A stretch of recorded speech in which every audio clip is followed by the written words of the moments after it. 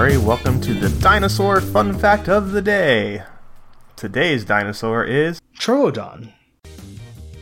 Troodon is a former wastebasket taxon and a potentially dubious genus of relatively small bird-like dinosaurs known definitively from the Campanian age of the Cretaceous period, about 77 million years ago.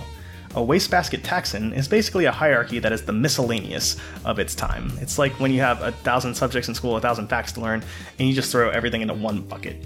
It makes me laugh. It includes at least one species, Troodon formosus, known from Montana. Discovered in October 1855, T. formosus was among the first dinosaurs found in North America, although it was thought to be a lizard until 1877. Aren't all dinosaurs lizards? What are you even doing in the 1800s, guys? Come on. Several well-known troodontid specimens from the Dinosaur Park Formation in Alberta were once believed to be members of this genus. However, recent analyses in 2017 have found the genus to be undiagnostic and referred some of these specimens to the genus Stenachiosaurus, long believed to be synonymous with Troodon, and others to the newly created genus Latinivertrix. The genus name is Greek for wounding tooth, referring to the teeth, which were different from those of other theropods than at the time of their discovery.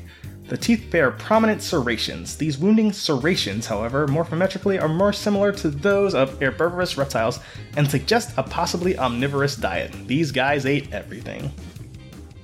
Don't forget to tell your parents to send us their suggestions and yours to @TheJimmyMurray on Twitter. I'm Jimmy Murray. Thanks for listening to The Dinosaur Show on the Kid-Friendly Podcast Network. Music by Kevin MacLeod. Executive producer Chris Kremitzos.